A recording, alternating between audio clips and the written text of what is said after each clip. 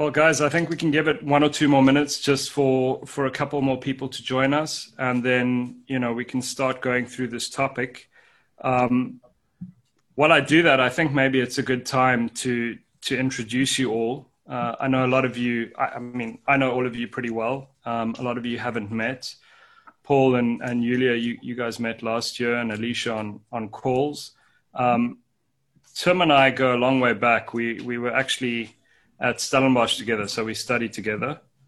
Difference is Tim actually studied, which was a good call. And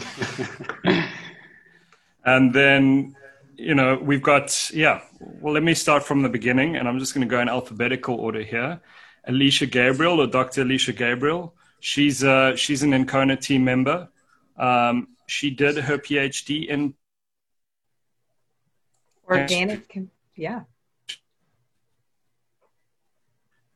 chemistry. All right. And so Alicia is our operations director for North America. So from studying chemistry, you've been in the automotive industry for a good 6 or 7 years now. And with Encona, which is great, and we've loved having you on board. And then another one of your projects that a real passion of yours is obviously the Motor City Steam project. And getting maybe it's better if you tell everyone about that really briefly. Yes. Just so I can get some context. Yes. So I'm one of the co-founders of Motor City Steam Foundation, which is a nonprofit here in Michigan, in Detroit. And basically what we do is we go out into the community and make sure that youth have access to STEAM education. So that's science, technology, engineering, the arts, and math. And I'm just very passionate about that aspect of learning, to make sure that young people can actually get and go into careers in automotive and aerospace and things of that sort. So even where I am today. So it's a passion project of ours. Great. Thanks, Alicia. And then Dr. Julia Prokopchek, we've worked together for, I think, 4 or 5 years now. So it's been a while. We've been a licensed partner of VDAs for 10 years, actually. And I think was it 2016 or 2017, you came in to run learning for VDA QMC? 2017. Okay. And you did your PhD in didactic methods, if I'm not mistaken, right? Yeah. I remember. See, I listened to some of these conversations. It's a good thing.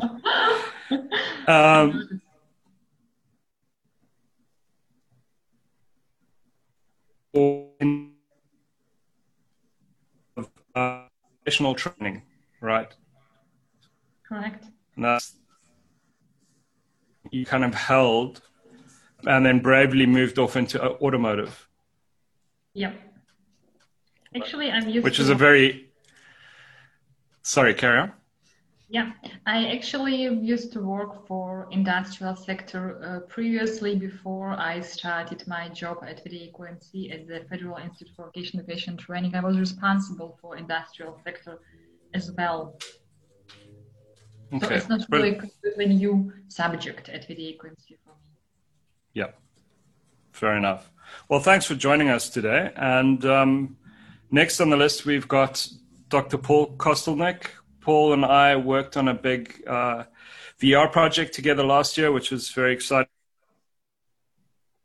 Both of us, exciting for me, and did some really fun things in that space. Paul, you did your PhD in technology and training, if I'm not mistaken. Yes, I did my PhD in psycholinguistics by looking at learning transfer, how you can manage to get the best learning transfer.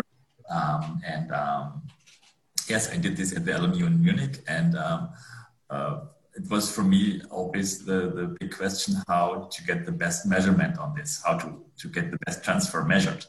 And in these times, technologies as VR and AR came up. The first devices have been on the market, and that was for me kind of this initial moment, because by using this, for instance, VR headsets, a door opened in which you can just ensure learning transfer and how to get the best outcome of physical and as well non-physical trainings. Okay. Okay, very interesting. And then you went into entrepreneurship. You know, I met you originally when I think you were 1 or 2 years into Ingman Interactive. And that, I believe, you know, that got bought out. And now you're heading up X-Star for Europe and Accenture. I mean, that is pretty much the journey I know that since I've known you. As well, yes. so I'm as well the XR lead for ASGR, so Austria, Switzerland, Germany, and Russia. And I'm as well the global offering lead for XR collaboration within Accenture. So that's something we're currently covering as XR collaboration is heading fast forward, as you all probably know, due to COVID. So we've got a couple of, within Accenture, a couple of different sub-offerings like virtual design thinking workshops, virtual product presentations, virtual exhibitions, but as well immersive learning, immersive marketing, and the whole connected worker topic, which as well I'm responsible for. Okay, cool. Well, thank you. Thank you for the introduction, and thanks for joining us. And then last but definitely not least, we have Tim Nell. As I mentioned earlier, I've known Tim since varsity days, trying to help me out to get through university and pass it. After university, you were one of the founders of Lobster Inc., which was a business you guys brought up from founding in, when was it, around 2008. And you sold it 2 years ago, I believe. Correct. So yes, that is a great journey. Yeah, it's a great journey. And what Lobster Inc. Specialized in was initially live training in the most remote parts of Africa, especially in the hospitality industry. But very quickly, as we scaled and as the company grew, it was imperative for us to find a way to take our learning methodologies and the content that we were teaching across the continent and put it into a digital platform. And, you know, over the past 14 years, that's what Lobster Inc. has specialized in, was really training most of the world's big hospitality establishments at scale using our combination of technology and content. We did everything in-house, and it's the exact opposite, I would imagine, of what Paul has done. And it sounds like what a lot of the background here is in the academic side of learning and how, you know, knowledge transfer from a theoretical perspective taken forward. Lobster Inc.'s entire approach and methodology was done by testing things out in the actual spaces we were working in and seeing what stuck. And I can say our what we ended up calling our learning science was definitely not a science.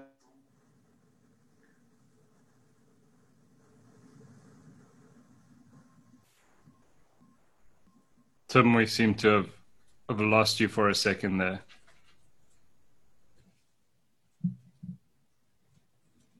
Okay, well, let me take over for a second while he just gets his connection back. So, you know, I know Tim, you know, Lobster Inc. grew into quite a massive business, and I just thought it would be an interesting balance for everyone with this, you know, or with a focus on XR. Julia, with coming from industry and such a strong experience from industry, Tim from the entrepreneurship perspective, Alicia from a training perspective, but also with the projects in STEAM.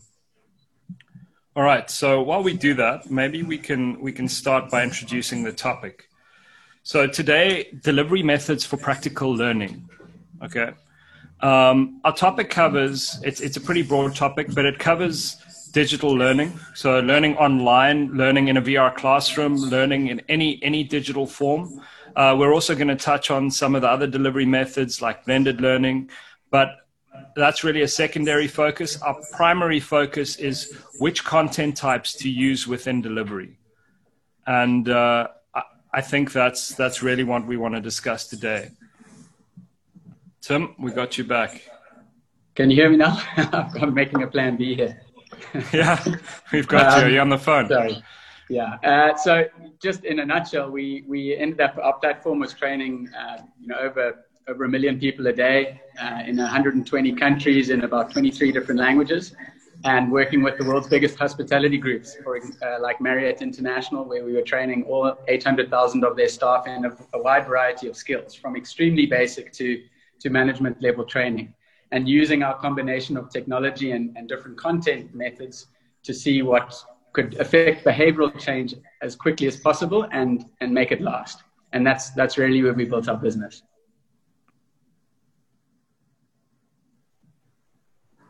Okay. Got it. Thanks, Tim. While you were out of the call, I just gave a quick introduction to the topic. But, I think you've got that in front of you, the delivery methods for practical and digital learning, and then focusing more on content delivery, and then in a secondary way, also a platform and delivery methods. So I'm going to an open discussion around these points and questions, but, as I said earlier, the first question I'm going to ask, unfortunately, is a bit of a negative one, but we've all been in industry. We've all seen a lot of online learning. Unfortunately, sometimes just a slideshow is put out and that's considered learning. I just wanted to know from the panel, what do you consider bad online learning, or what turns you off about digital learning? Maybe we could start with Alicia. Yes.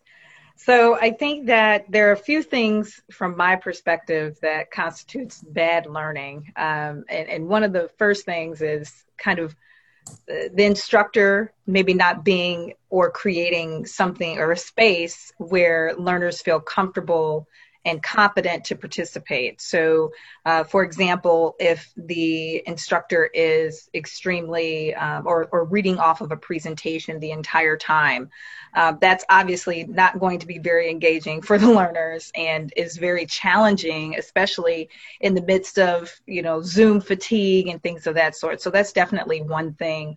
And then I also think that it's really important to make sure that the instructor implements various methods for discussion and collaboration. A lot of times that may or may not be used during, especially, in any in-person or virtual classroom, right? And so I think both of those, those are two big things that for me are very important, right? We have to make sure that the instructor is engaged and that the instructor cares enough to ensure that the learners also become engaged and have a great discussion around the topic that they're learning about. Absolutely.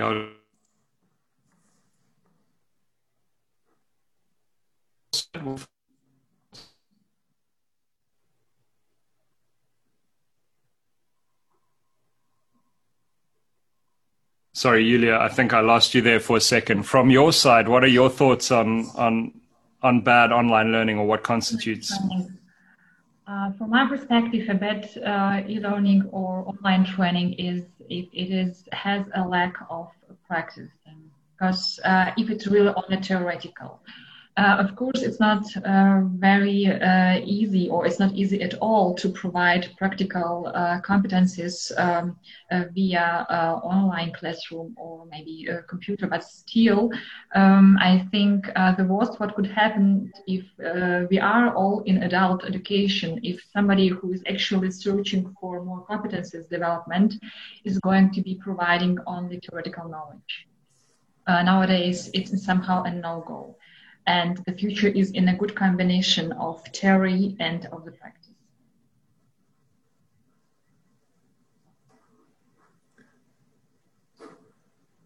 Fair enough. Paul, what do you think? I mean, I'm quite interested, especially, Tim and Paul, on your take on this, because I think, Tim, from what I've seen of what Lobster Inc. did, you spent a lot of time on theory and delivering theory. How did you tackle the practical side? So, Tim, if you don't mind, I start.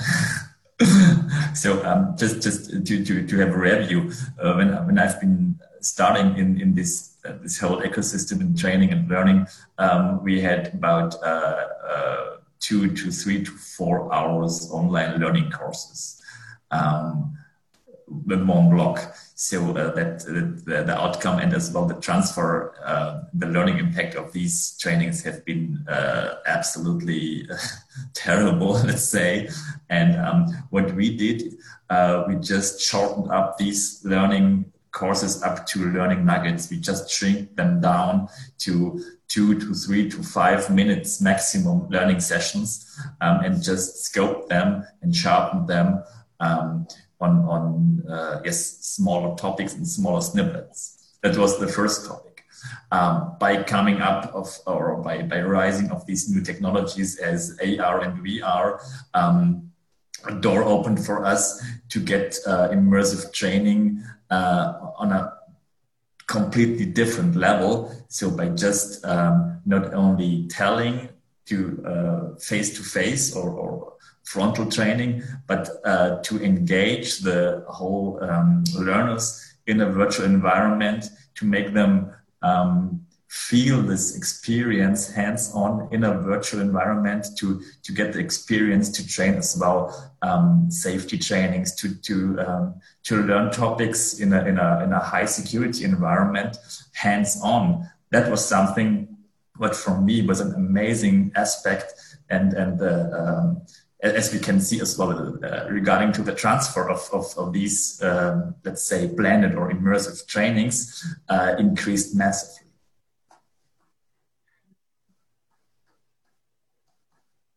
And I think, yeah, I totally agree with that. That was certainly our findings in that, especially given.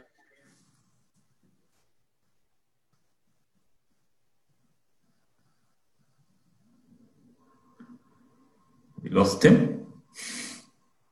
Yeah. Lord, you're on mute.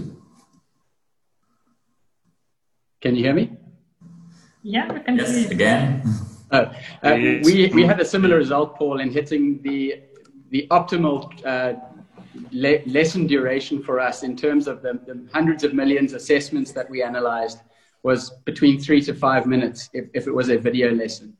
To answer your question directly, Lloyd, the biggest mistake that we saw was people using technology for technology's sake, and especially in online learning, video for video's sake. There's video and then there's bad video learning. And if what you're going to do is take an existing 40-minute lecture and film yourself from the back of a lecture hall and call that video-based training, you are doing everybody a disservice.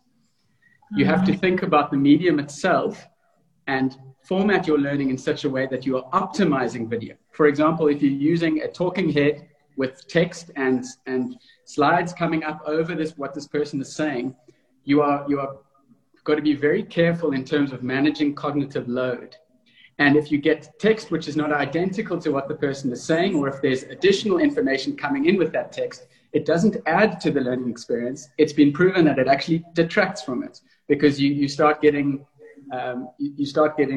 cognitive load issues where someone's trying to process the audio channel and the video channel, and the two are conflicting.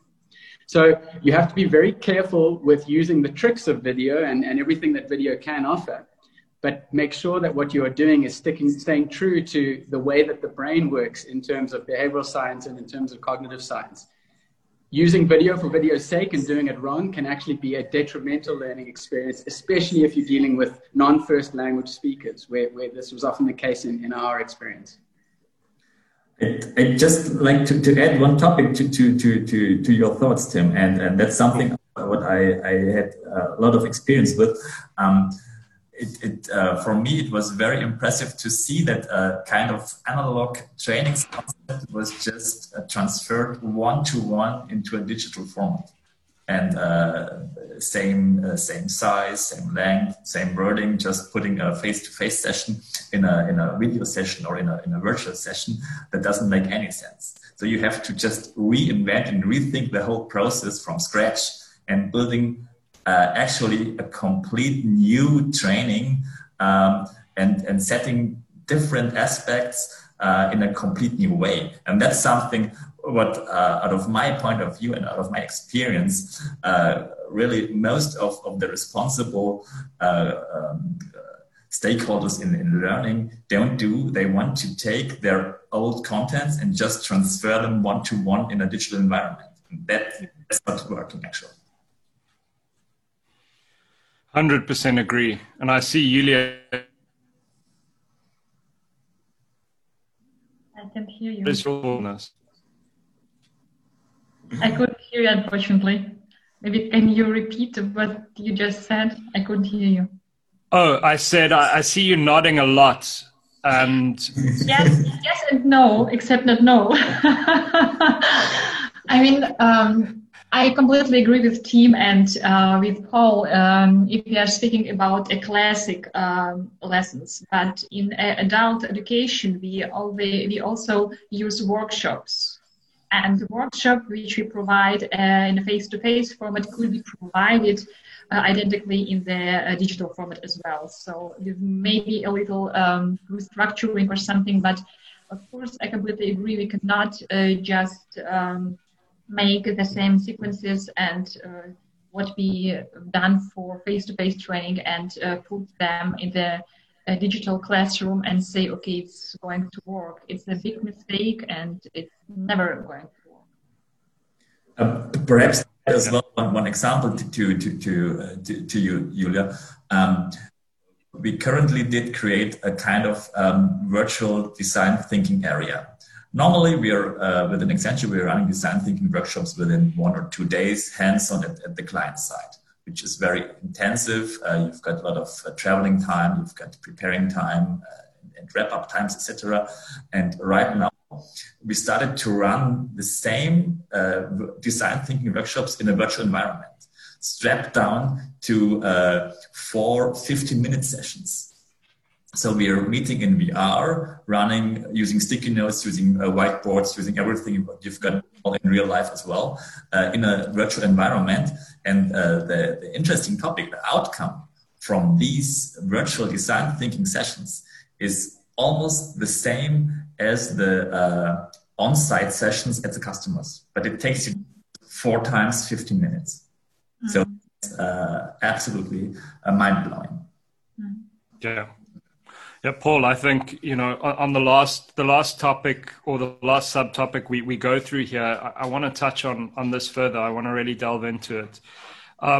Tim, I wanted to ask you something. When we had our discussion yesterday, you mentioned to me, or you started talking about learning fatigue and the concept of learning fatigue. And I found that pretty interesting, because that's something we've stuck with, but I don't think we've refined the science as much as you have.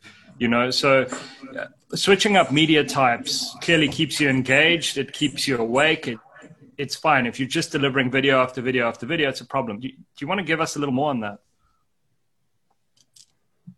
Well, yeah, I think our experience showed that we started off with one media type, which was video, and we spent a lot of our research and our energy developing the best way to attack certain types of content and certain audience groups with video. And that became a specialty of ours.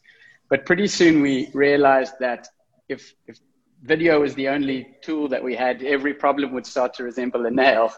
And we were using video for content types that weren't necessarily best suited to video.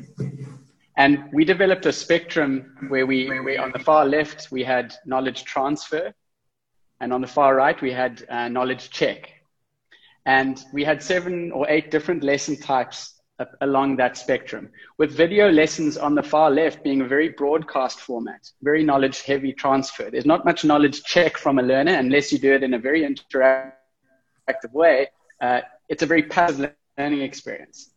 Assessment was a critical part that happened all the way through our video lessons, but as a content type itself, video lesson is knowledge transfer in the extreme. We then had to develop different ways where if I was learning a process, video is not necessarily the best format. We developed a process lesson type where I was asked to make certain interactions along the way, even if the content transfer part of that lesson was video. On the far right, we had simulations as a lesson, which is closest to probably what Paul delivers in a VR sense, where I'm not necessarily having a knowledge transfer to me. I'm being asked to demonstrate my knowledge by making decisions or executing on a task.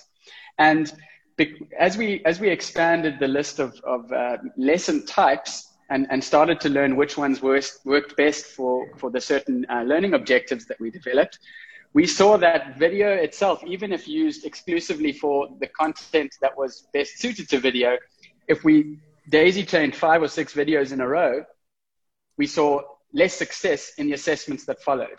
And we started to use variety of lesson types as a tool to increase the dopamine spikes, to increase interest, and to keep the user's attention for longer if that segment of learning required, you know, an extensive period of time before they completed that particular module. So it is good to increase the variety of lesson types to increase user engagement, as opposed to just picking the right tool for the right job.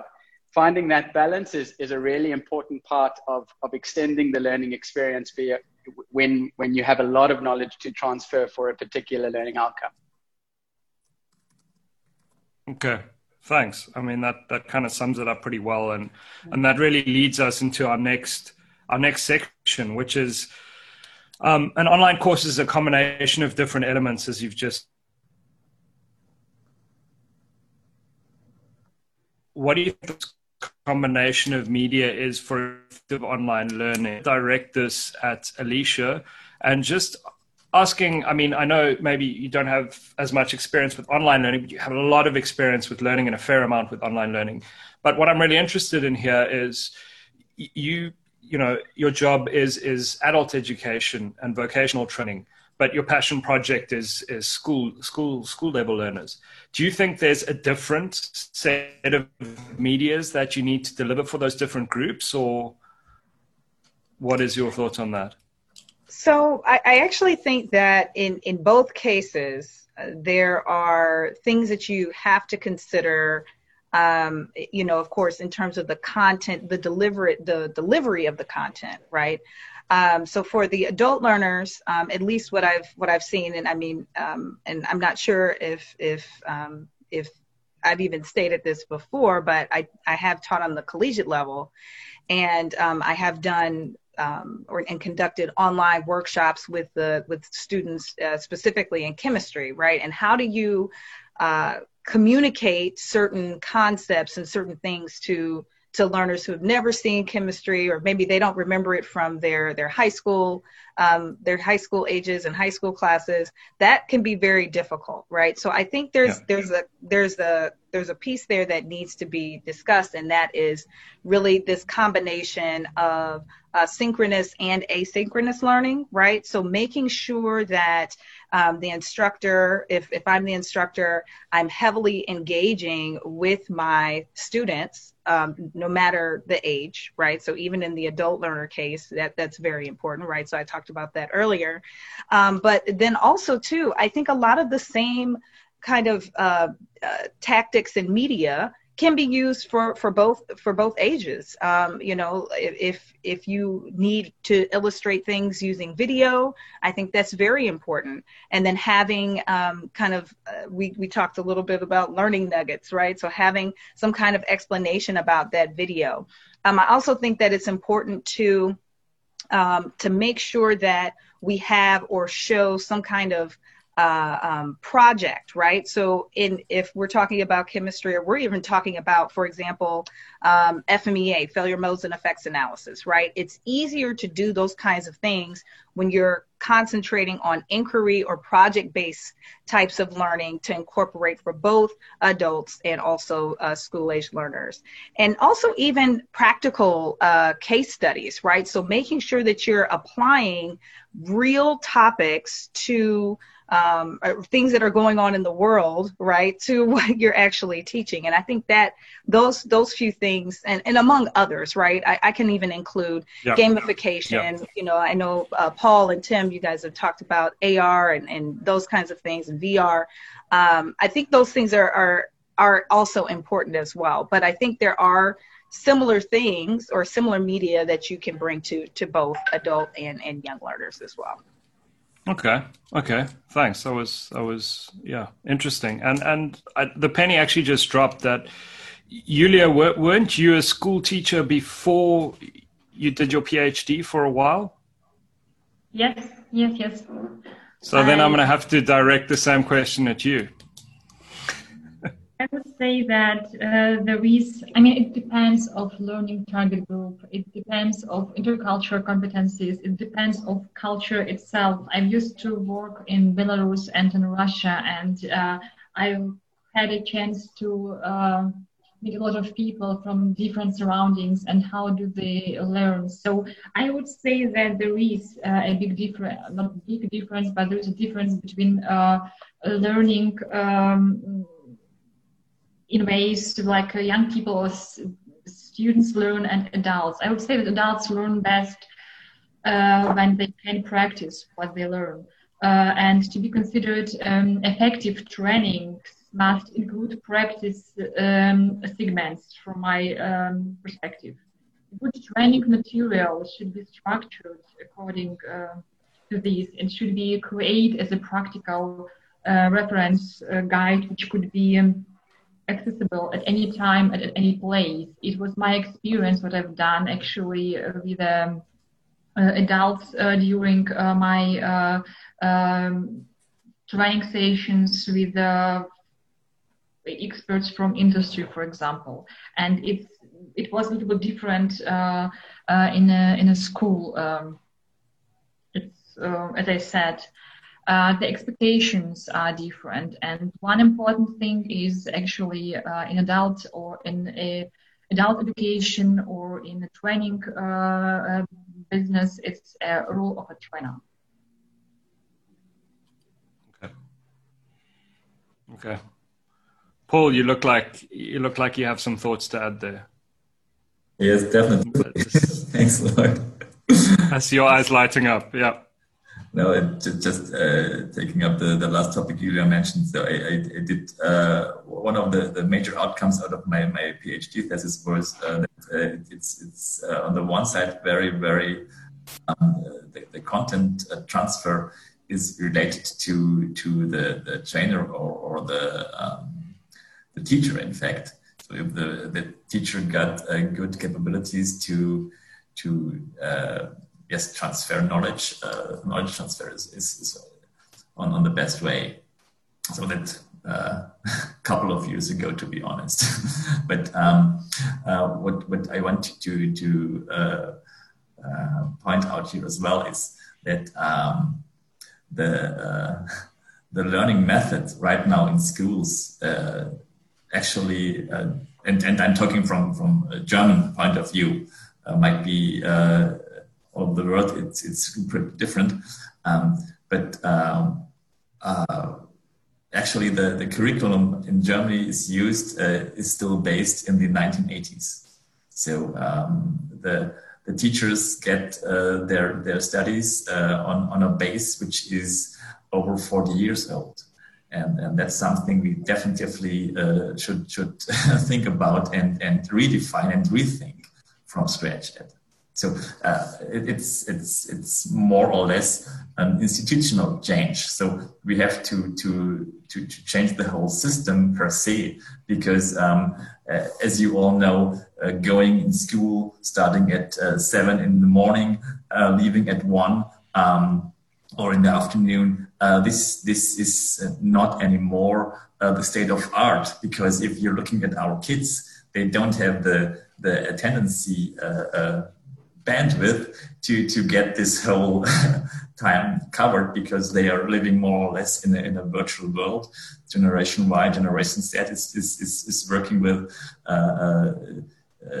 immersive technologies as natives, and we have to think out of their point of view to create learnings, and that's as well something that's not only related to schools but as well to companies, because these Generation Z, Generation X, etc., these are colleagues as well, and they want to learn as well in a new environment. And we have to think how we can do hand-holding with them, and how we can bring them in these new learning environments, and how we can create these learning environments for them out of their point of view. Okay, fair enough. I mean, yeah, carry on, Julia. Sorry. Yeah, I agree, Paul. But maybe one thing, or one thought from my side, I think in all the discussions about new methods and didactics and everything, teachers and scientists forgot one thing. I mean, by we, I mean people. We run still with the same software. It's our brain. We exchanges clump via mobile phone, but still how we learn. We read, we hear, we see something, then we memorize or we forgot, and then we reproduce. And in this chain, nothing changed actually. It was for ages the same like it is right now. It's it's psychologically actually evidence-based facts, but we use different speed for collecting the knowledge. We use different medium to achieve the knowledge or to develop competencies, and so on and so forth. That is really important to remember.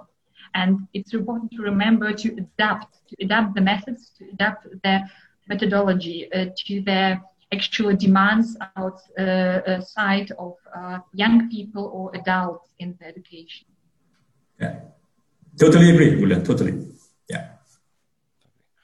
Julia, do you think that, and just a question from my side, but do you think that, for example, kids, well, these days, I mean, cell phones all the time, tablets, it has to somehow reprogram the structure of your brain to an extent, those neurological pathways, or do you think that the impact of that is minimal?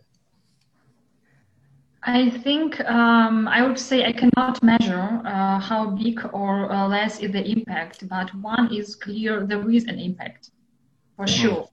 But I think important is to maybe to search or to think about for which competencies or kind of competencies could this ability be used at schools, for example. And of course, nowadays, young people without any phone, we cannot imagine. Everyone has the cell phone and iPad or I don't know what. But to have the iPhone or to have an iPad, it doesn't mean that they use it for learning and how to use it in the correct way for learning and so on and so forth. That is important, what I mean by method, to provide the correct techniques to use these. But also, not every competence or block of competencies can be provided for via digital, for example, way or format. For me, for example, a big lack of e-learning is social competencies. You cannot provide social competencies via computer. It's not possible. And human beings, they are social beings, and it's important, this interaction, face-to-face interaction as well. So that is what actually, from my perspective, the big disadvantage of e-learning, to be honest. Yeah, I agree with that point. I disagree. Okay, Paul, one last chance to to strike back. Sorry, Julia, I have to add just one topic. and I agree with you just regarding, let's say, tablets or cellular phones. In this context, it's definitely 100% on your page. If you're looking at, for instance, a virtual environment, if you're using virtual headsets, you can definitely train as well these social competencies in an environment, and you can train how to behave in a certain way by interacting with as well artificial intelligence, by as well interact in virtual environments with self-learning avatars. So that's at this point of time already possible, and that's what we're currently as well are doing. Mm-hmm. So, partly agree. Maybe so Paul, I will correct myself. We have still a lack of social interaction in e-learning. Yeah. Okay, that's a fair statement, Paul. I think you know where I stand on your comment and the topics, but I want to play devil's advocate in that in a second. But I wanted to address a question to Tim, just sort of following on from this. Tim, you built a business around almost pure online learning, right? And your business model was very much around pure online learning. Now, I believe, obviously, there's an ideal state. Just hang on a sec. I'm not sure why I'm doubled in there. Okay. Obviously, there's an ideal state where you are able to, you could give your client whatever they want, but there are also economic constraints, right? And those are real factors. Why did you sort of go with pure e-learning in the context of what Julia and Paul have just said? I think that's true to a certain extent, Lloyd, but we built our business as a live training business, face-to-face. That's where we started before we had to make the digital transition. And so we still firmly believe that there are content types and there's massive benefits to in-person training, especially for higher end skills, management level, these sorts of things where nuance is important, where communication in a face-to-face environment, where understanding your team, etc., are absolutely vital.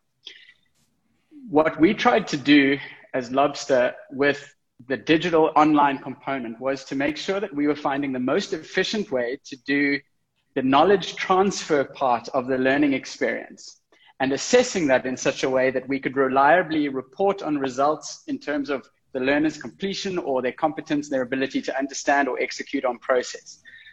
The goal with that was not to get rid of live training, but was to empower managers at the hotel level or at the restaurant level to understand the audience level, understand what people knew in terms of the foundational learning they required, and then to adapt face-to-face learning to add that nuance, to add that contextualization, which was so important. We spent a lot of our energy on our online courses training managers on how to do better live training sessions. So it's not that we don't believe in that medium at all. We just wanted to say, we will take care of the knowledge transfer component. We will assess it in a consistent way, and we will teach you on how to use that fantastic foundation to add nuance, to add detail, to add context, which will bring this content in line, whether you're in Chicago, whether you're in Doha, whether you're in Cape Town. The knowledge that these individuals have learned needs to be applied to a very specific context. And that we believe was best done in person. But we wanted to take care of everything else in a reliable and consistent way. And training is such an expensive thing to do. It's so expensive at scale for a company like Marriott, 800,000 people. They calculated, for example, that a front desk supervisor, time to competence was 250 hours of training before they were ready to operate as a fully functional front desk supervisor. That was done by webinars, by flying people in, by long PowerPoint sessions that someone had pre-recorded, et cetera, et cetera. We proved that we could reduce the time to competence by 60%. Now, across the entire audience of Marriott, in the first year of us working with them, we saved them $120 million. Well, that was a calculation that they made. Just by reducing the broadcast level knowledge transfer by using the medium the right way. A 40-minute webinar, we reduced to about 2 5-minute or 2 6-minute lessons in terms of content transfer. Someone might watch that same lesson twice if they didn't grasp it, but that's up to them. That's the individualization, which is so powerful in e-learning. Mm-hmm. Now, to really answer your question, we believe there is a critical part for face-to-face interaction, a critical part for virtual reality, for AR, for very specific skills. That is the best tool for the job. What we don't like to see is companies trying to say that VR will solve every problem or that live training will solve every problem. Mm-hmm. If you come into this with an open mind and you say there are 52 different tools that we can use in terms of what we have right now, let's find out what the objectives are. Let's understand our audience extremely well, and let's use the right tool for the right job, understanding the human limits of cognitive load and being really respectful of that. Then I think you're best placed to produce content which really works. Okay. Yeah. Okay. That makes sense. Look, and I completely actually agree with you on that point. There are so many different content types, and using the right one in the right place is A, more effective, and B, often more cost effective for the client too. Okay. Sorry, Lloyd, just to add one. Go ahead. Sure. And at the end of the day, it's a business case. You have got to decide what costs you as a company to create a certain curriculum or to create certain content, and what is the outcome of this. And if the best outcome is to use a virtual reality training, which costs more than to produce some videos, you just have to figure out what is more effective for the company. Sorry, Lloyd, to interrupt. No, absolutely. No problem. It's a good point. Should we, just having a little look at the time here, but move on to the next one, which I think is really quite an important question too. And I want to use something that Julia said earlier, but I'll ask this. But when engaging learners remotely, so this is the opposite of that negative question in the beginning, and the positive one is, what constitutes good learning and why? What is your dream course and why when you think of online learning? We've all done online courses, we've all worked with them. So maybe we could just go around the panel, starting with Alicia again, and just kind of tell us what your dream course would be and for what reason. Just kind of thinking about my experience about, really good learning experiences, either in person or virtual. I think one of the main things that comes to mind is, just kind of being excited about the learning environment that we're in, right? So, for example, if you kind of need to meet the students where they are almost initially. As soon as they get onto the platform or as soon as they come into the classroom, you need to be able to kind of build some type of connection with them as an instructor. And I think that's a really key first piece in order for everything else in that learning experience to be considered good, right? Because now you've built a rapport with them, you have some things that they can relate to, and you can relate to them. And I think that's kind of a really, really important piece. And of course, reading off of a presentation, like I said earlier, that's not going to work in class or in a live session, in person or virtually. So that's not going to work. And I really think too that good learning also consists of this collaboration piece, right? So when you have, I know a lot of people may not necessarily like group work or things of that sort, but the thing is that, the research shows that collaborative learning and making sure that you talk to your classmates about their experiences and being able to apply those are things that really help you learn, right? So their experience can help you and vice versa. And then also too, I think sometimes, and this is something that we've done in the STEAM organization, right? So testing a concept in a large group is usually not effective, right? So let's say you have a really good idea about something you want to try out. It's important to maybe consider using a smaller focus group to test out some of those concepts, right? So let's say you want to do a particular project with a group of students, and this project may be it just may take a very long time to complete, as an example, right? Doing that with a smaller group, a smaller focus group, will help you kind of see what that looks like at scale with larger groups, right? So we've even worked with young people as large as 70 young people on a Zoom trying to learn scientific concepts, right? And I think, being able or trying to learning to adjust something that on that smaller scale and then being able to scale that up, that's really important as well. So I think there is something to be said about using that smaller group and then scaling that up. So those are just a few things that I think constitute good learning. And I really think that it's important for you to use that environment, use the people there, you build that rapport with the people there first to kind of get their attention and help them to feel comfortable in that learning environment and in that space so that you can continue with learning the concepts that you want to instruct. Okay, great, thanks. And Julia, from your perspective, what do you feel, your perfect course is, or perfect arrangement of content, and what makes it effective? For me, or from my perspective, actually I have for me just a formula with two words. It is a great flexibility and variety.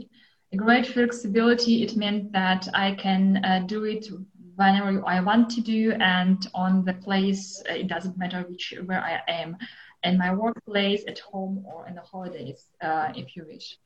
And the variety of different methods, variety of different medium, variety of different conversations, because you can use you can provide in digital environment everything, and tandem communications or communication in small groups and everything. So these are for me the two important characteristics for a really good e-learning. All right. Okay. And Tim, from your side, what are your thoughts? I love what Julia has said there. I think the perfect course for me is down to a few different things. The first is personalized. This is where technology can be so powerful. We saw that the quickest way to lose someone's attention in terms of drop off on a particular lesson was to teach them something they already know. So if we can make sure that we're using technology to diagnose what you do and don't know, and we are tailoring the course to fit your needs, that's personalizing it for me, which is vital. The flexibility that you spoke to, Julia, allow me to control my pace. If I don't get this, let me rewatch that in my time. If this is too slow for me, let me skip ahead. It's the biggest problem with in-person training, where invariably the lecturer or the trainer is teaching to the medium, which is you're going to lose some people on the fast and the slow end. A critical third point is practical application. The perfect course for me tells me immediately and repeatedly why this is important for what I need to do. It links it to my reality. This is not some hypothetical context teaching me something that I will never need in my job.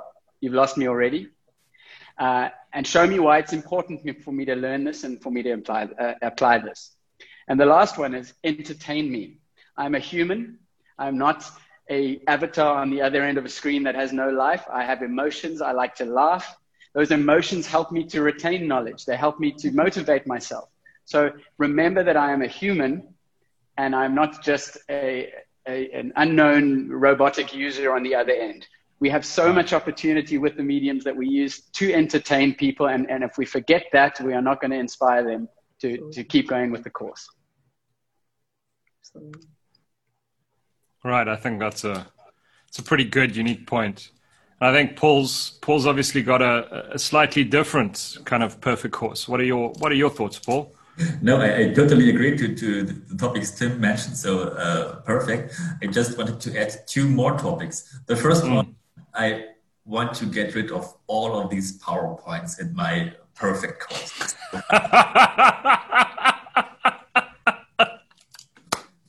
PowerPoint is really pain for me.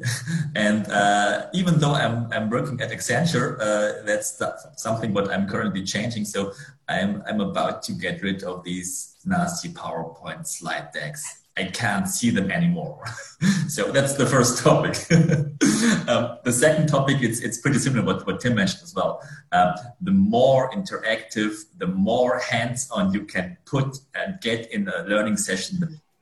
So just get the learners attracted, get them intrinsic motivated by using what they need, what solves their daily problems. Not in a long term, but in a short term. Okay. Without PowerPoint. No PowerPoint. Look, I actually need to give you a call after this and set up a presentation with you. Yes, please send me some decks. Okay, well, in all of this, and just want to bring something back from the last question we had, and something you touched on, Julia, that was quite interesting. Was you said culturally relevant content types. So you've often spoken about learning types, and now you're talking about culturally relevant training types.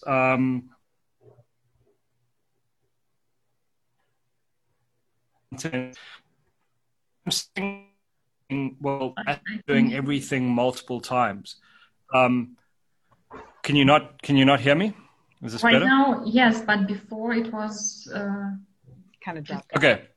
I'll just start again. Luckily, I like talking, so it helps. Thank you. Okay, well, you were talking about culturally relevant training types. And, you know, to me, it's looking at saying something like, right, we have, you know, if we're using training in different cultures, we need to adapt that training. And I think you touched on this from one side, Tim kind of touched on it from another, is, you know, where's the practical line in the middle between, you know, producing 6 different lessons for the same lesson to be culturally sensitive? And do you know of technology or ideas? Like for me, often animation is a good technology to use. But the question really is, how would you envision using culturally relevant content and delivering it for people? And each person has a different learning type. How does that look to you? I mean, the technical point of view, I would just pass to Paul maybe later. I have no idea how I can use solve this challenge via technique. But what I mean is that people in the United States, in Europe, let's say, or in Asia, they learn differently. That's a fact.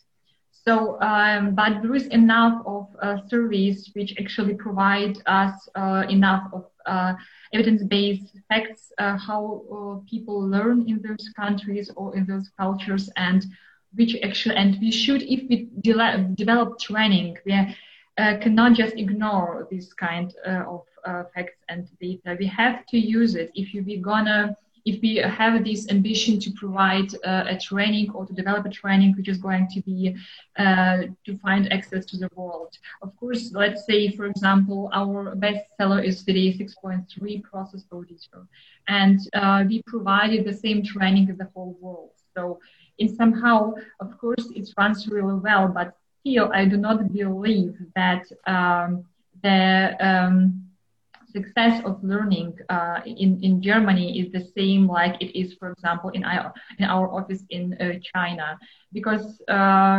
they learn differently.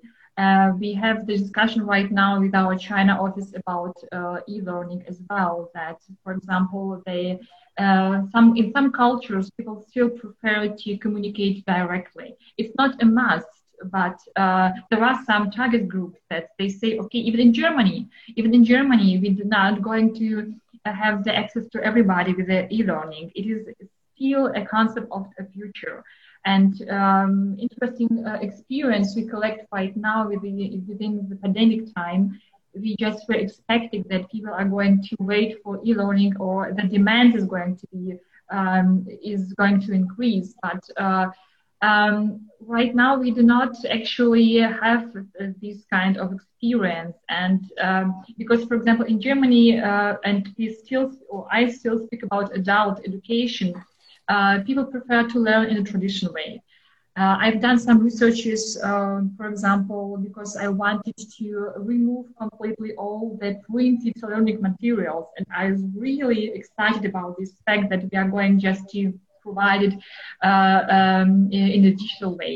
And the most of our participants and trainees, they wanted to have a printed material. I was shocked. So we can discuss a lot about what is actually, from our perspective, important, but still we are not allowed to completely forget about the opinion of industry. And this is really important, just to collect enough of facts and data and information about different cultures, how do they learn, what they prefer, which are the successes if they learn in different ways, and just to use it in the basics for developing a training.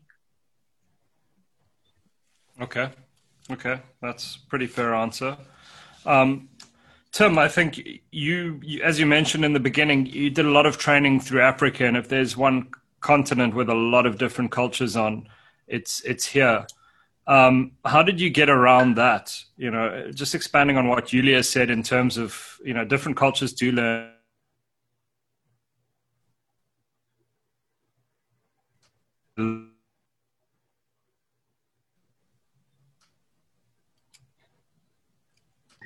I think I might have lost Lloyd there, but I think I get where he was going. Yeah. Certainly, it was a challenge, and we were producing video content and media content in a variety of different formats at an extremely high rate, and constantly when we were thinking about the production and who we were including in the video footage and language and the pace of the narrator. What is it? A female narrator? Is it a African narrator? Is it a British narrator? What cultural and non-cultural effects do all of these decisions have when you're dealing with a piece of media content?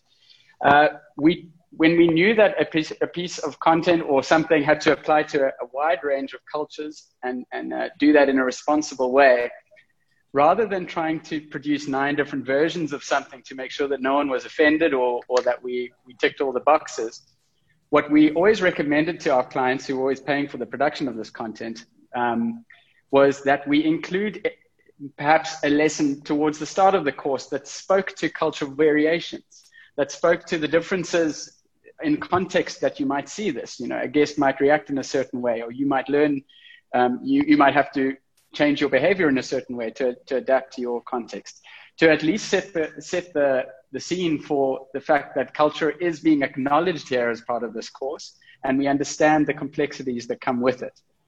We never operated under the assumption that people learn in different ways across different countries.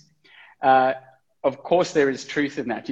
We were dealing with video, and take, for example, the way that it works in Hollywood. People in the Western world typically read left to right, and it's long been a Hollywood Hollywood way of working that the good guy will enter in from the left-hand side. It's jarring if the good guy comes in from the right. It's against what we used to. And that's one of many different things in film science that you have to take into account. If you want to create the feeling of intimidation, you put the camera below somebody so that you're looking up to this intimidating character. In the Far East, it's a completely different thing. If you want to show respect for somebody, you would be looking from below upwards. And these are big generalizations. People read from right to left in different parts of the world. So the same things don't apply. So if you try to take all of that into account, unless you have a very specific target group that you're producing the content for, I believe it would be prohibitively expensive, and you might be paralysis by analysis. If you know who you're targeting it for, absolutely do the research and understand the best way to reach that audience and do it in a culturally responsible way. We couldn't, unfortunately, do that at scale unless the client specifically directed us in that direction. Yeah, I'd like to add to that. Just being here in the U.S., of course, we have many different cultures and experiences here. And I think that in my experience, what I've seen is that there are nuances that you have to have, and it's easier to do, of course, not on a smaller scale, right? So Tim, you mentioned, doing it on a smaller scale is definitely more feasible and more doable. But at the end of the day, what we've seen and what I've seen is that it is important to consider those differences in culture, and especially when we're working with young people, right? So if I'm instructing young people, they definitely are more attracted to things that they may have seen, on social media, on TikTok and things like that. And it is critical, I think, in those instances to make sure that those things, the topics that you're learning are culturally relevant for them. Otherwise, again, they don't have that application. They're not able to see and connect 100%. those topics to them.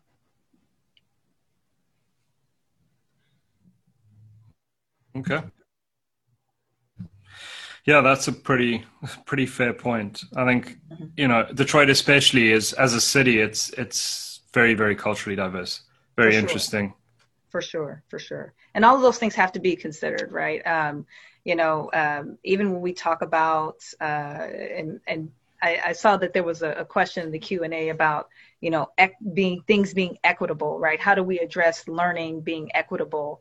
All of that, even here in the U.S., is also sometimes culturally relevant, right? Because it seems that if you're from an underrepresented minority group or underrepresented group in STEM or STEAM, then you don't have the equitable pieces that you need to actually be successful and put yourself in those places where you can learn in the best ways that we've all been discussing, right? So I think all of that's important, and maybe we can talk about that a little bit later. But I did, of course, Detroit. It's a very interesting dynamic here, and we do have to take those things into account when we talk about learning online. And Deirdre, Alicia, just to answer or add to that, Deirdre's question, my answer to it takes one aspect of being equitable and inclusive, and that is providing access. That was the biggest challenge that we had. A lot of technologies were designed for a very first world experience, and we had to deal with the most remote parts of the world. Sometimes, in a large part, dealing with people who had never completed any level of formal education, who had never accessed a computer. Often the first time someone in our environment had worked with a computer was in a Lobster Inc. learning experience. So that access is what I speak to in my answer there, but there's far more in terms of inclusivity, in terms of representing the cultural realities that people work with, and not having 100% white actors in an environment where that's not reality, which can often be the case. Or, working in the Far East and pretending that, Western actors delivering the services and the skills is going to resonate. It cannot. And it depends how much, it's the responsibility of both the companies who are using this content and the companies who are developing it to make sure that they are being inclusive and relevant in these spaces, because not only because it's the right thing to do, but also because it's more effective. Absolutely. I 100% agree with that. 100%. Okay, brilliant. As I think we're almost at question time, and I see there have been quite a few questions popping up in the chat. I might ask one of my team to access those, or in a second, just ask the participants to stick up their hand. But we have one final kind of question, and, I'm not going to read out the whole of the fourth question, but I'm going to come back to something that's quite important: proximity. Online learning removes proximity. We touched on this in the beginning, and Paul, you've used quite a few VR examples. But this has always been a concern with online learning. How do you capture attention? How do you keep attention? In a classroom, that's pretty easy to do. But from an online perspective, it becomes very difficult. So I think I'll start with you, Paul, because you did touch on this earlier. VR interaction, I think everyone's quite aware of, but will we ever have blended learning that's in a virtual classroom, in your opinion? And what do you think the future of training looks like, where we can create proximity, micro movements in the face, micro expressions, versus what we have right now, which isn't quite there? There are a couple of approaches we can mention here. So the proximity topic, if you're just looking at VR trainings, for instance, is pretty easy to handle, because you're just moving in a virtual space. You've got spatial audio, which as well shows you if somebody is near to you or somewhere in behind.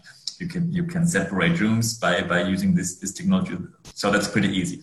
But I am as well want to mention is to get. I would not recommend to run an 8 hours learning session in VR. So that definitely wouldn't work. So my approach is as well to run blended learning. So you have to as Tim mentioned before, you have to select which kind of medium you want to use to transport which kind of knowledge.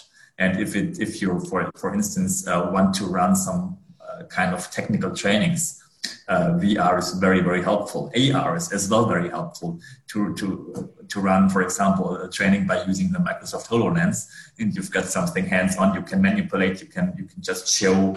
You can explode parts, or you can redeploy them. but in general, I think the mix of methods is what needs to be considered. So you just have to define which use case is shown up best in which technology. And okay. To come back to the topic proximity, you've got this as well. So it's pretty difficult in these times to get face-to-face trainings managed because of COVID. But for, let's say, for a midterm or long term, it's out of my point of view as well something you would need to have because of socializing. So it's just as well one part which needs to be included in a training as well. It's just the bandwidth is just widening up. So you've got more media and more kind of tools you can rely on. Fair enough. Yeah, and delivery is an interesting thing, but interaction is really, in my opinion or my experience, often being on webinars, interaction gets lost somewhere along the way. You've got a good webinar, you've got interesting conversation, you've got something that's going, but keep this going 4 or 5 hours. Or 3 or 4 days into an event, and you start losing people in a big way. They just have fatigue. Julia, from your experience, training over this period, have you been able to keep people captured in a screen, or do you think there's some future that looks a little different? It is a big challenge, I would say. For me to provide face-to-face training is much more easier as to provide the training in the virtual world. And then I just want to mention what I mentioned before about the trainer rule. And I mean, the rule of a trainer is quite well established by now. And when you ask a trainer a question, what do you do as a trainer, then he or she will tell you about presenting and providing the new knowledge with practice examples, moderating discussions, being an expert and sharing her or his experience, and etc. And such understanding of trainer's competence become obsolete from my perspective. There is nothing wrong with this understanding of a trainer's role, but new training methods, new technologies, new ways of developing competencies, and new expectations of trainees create the gap between what is perceived as a good set of trainers' competencies and what is demanded by the market. And of course, every trainer is free to deliver the training based on traditional rules and responsibilities because of diversity of trainees, which we mentioned before, but every modern trainer should be ready to take, let's say, the role of companion. And it is really a big challenge for the trainers.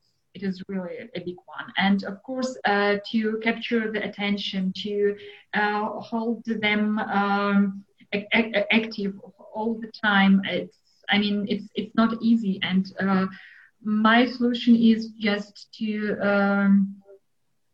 make a lot of pauses, to give the possibility to stand up, to go around the table, to come back and to discuss a lot, just to move because they move in the traditional classroom, and it's really important in somehow to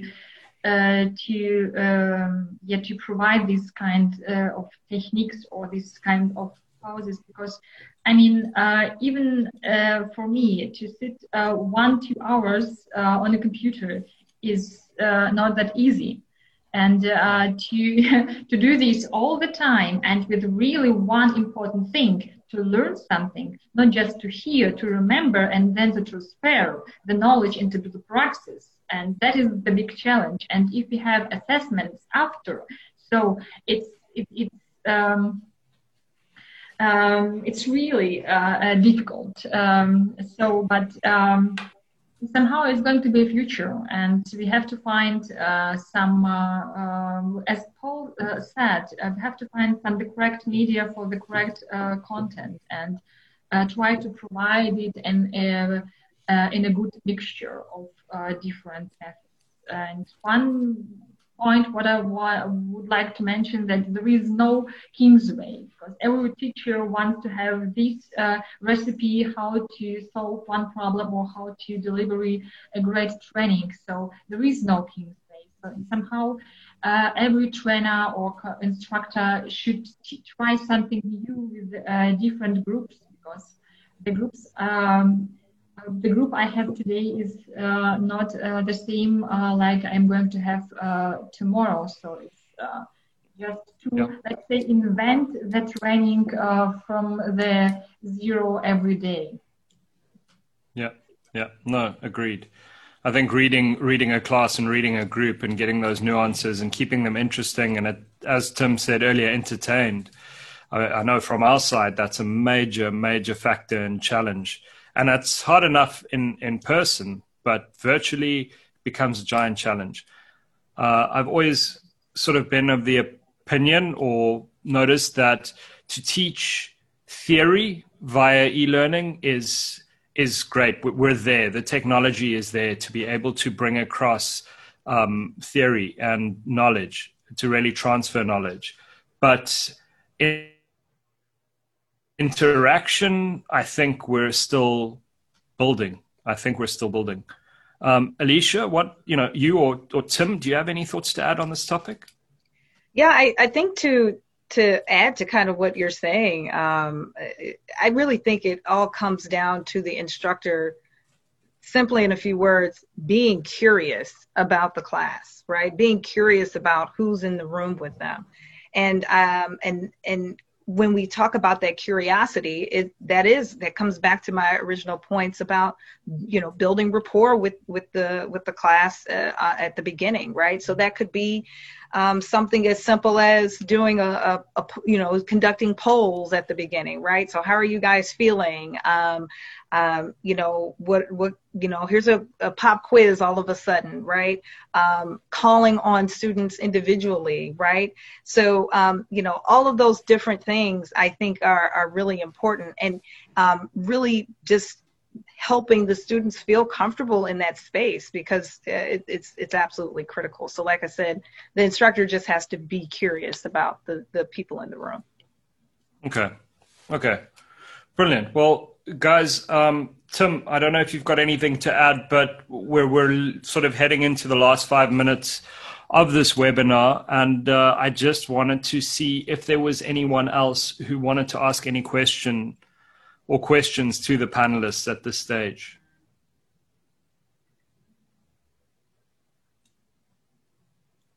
See, we have one hand. Mm-hmm. Jörg, give me 1 second. I think Taryn can activate you. Go ahead. Hi, guys. Can you hear me? Yes. Hi. Okay, cool. Hey, a pleasure to meet you guys. One of the things I want to ask you, because it was a really 1.5 hour interesting meeting, to be honest, and without PowerPoint. So it was a good thing, to be honest. I agree with all you said.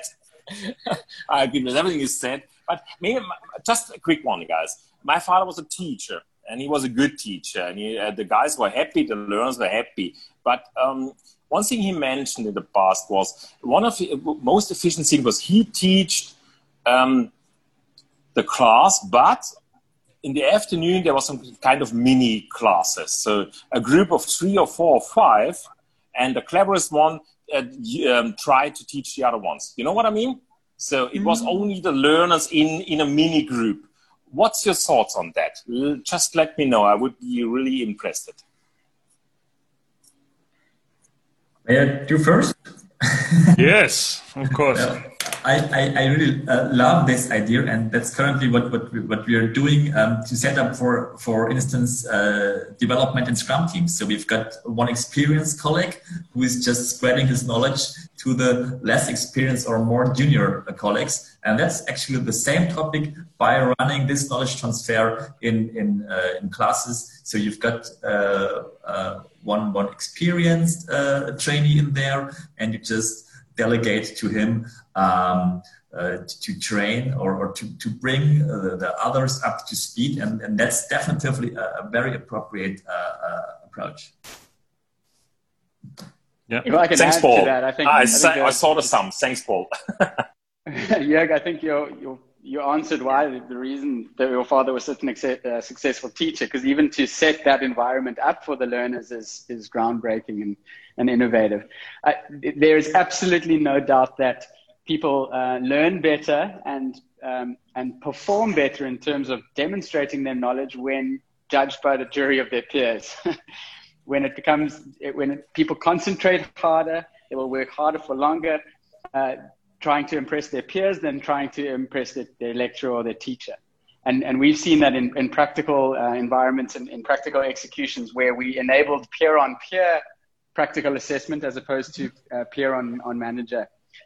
So absolutely the case. And the more the learning environment can encourage that, and I think VR is another excellent execution for this, creating VR environments for people to interact with their peers as opposed to being directed by their lecturer. I think you're onto a winning tactic. That's my 1-year-old. I'm not that hungry. You're allowed to be hungry. Thanks, Tim. Yeah. Thanks, thanks, Tim. Julia, did you have a quick comment? Yes, actually, in our Train the Trainer, I even provide or advise our trainers to do this.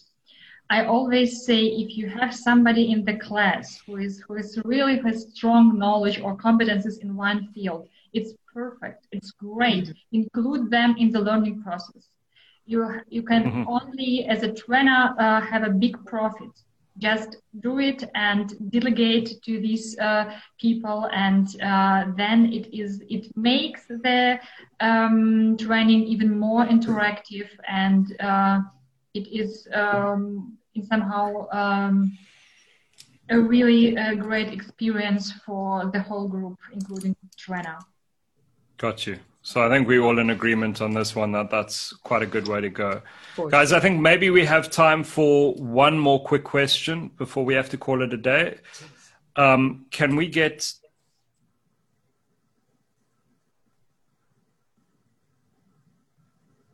Natasha, you should be able to, we should hear you now. Hi there, it's Tez speaking. Thank you very much for the session. It's really been very informative and a lot of information that you've given.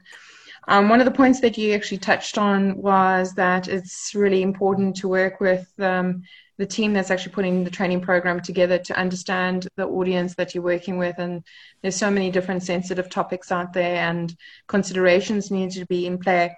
What I would be interested in is one of the passions that I have is working with members in industry that have disabilities, especially disabilities in and around mental, in the regards to maybe dyslexia or other reading difficulties, especially in countries that are third world, where reading and interpretation of the screen and that.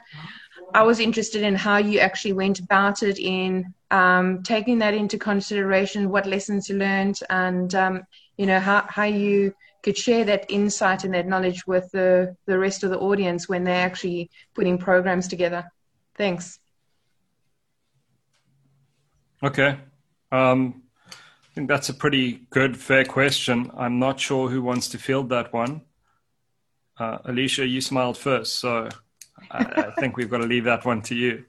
Okay, so I know for us, and especially the work that I mentioned, doing the work in the community, particularly with inner city Detroit youth, there tends to be several challenges that we might see.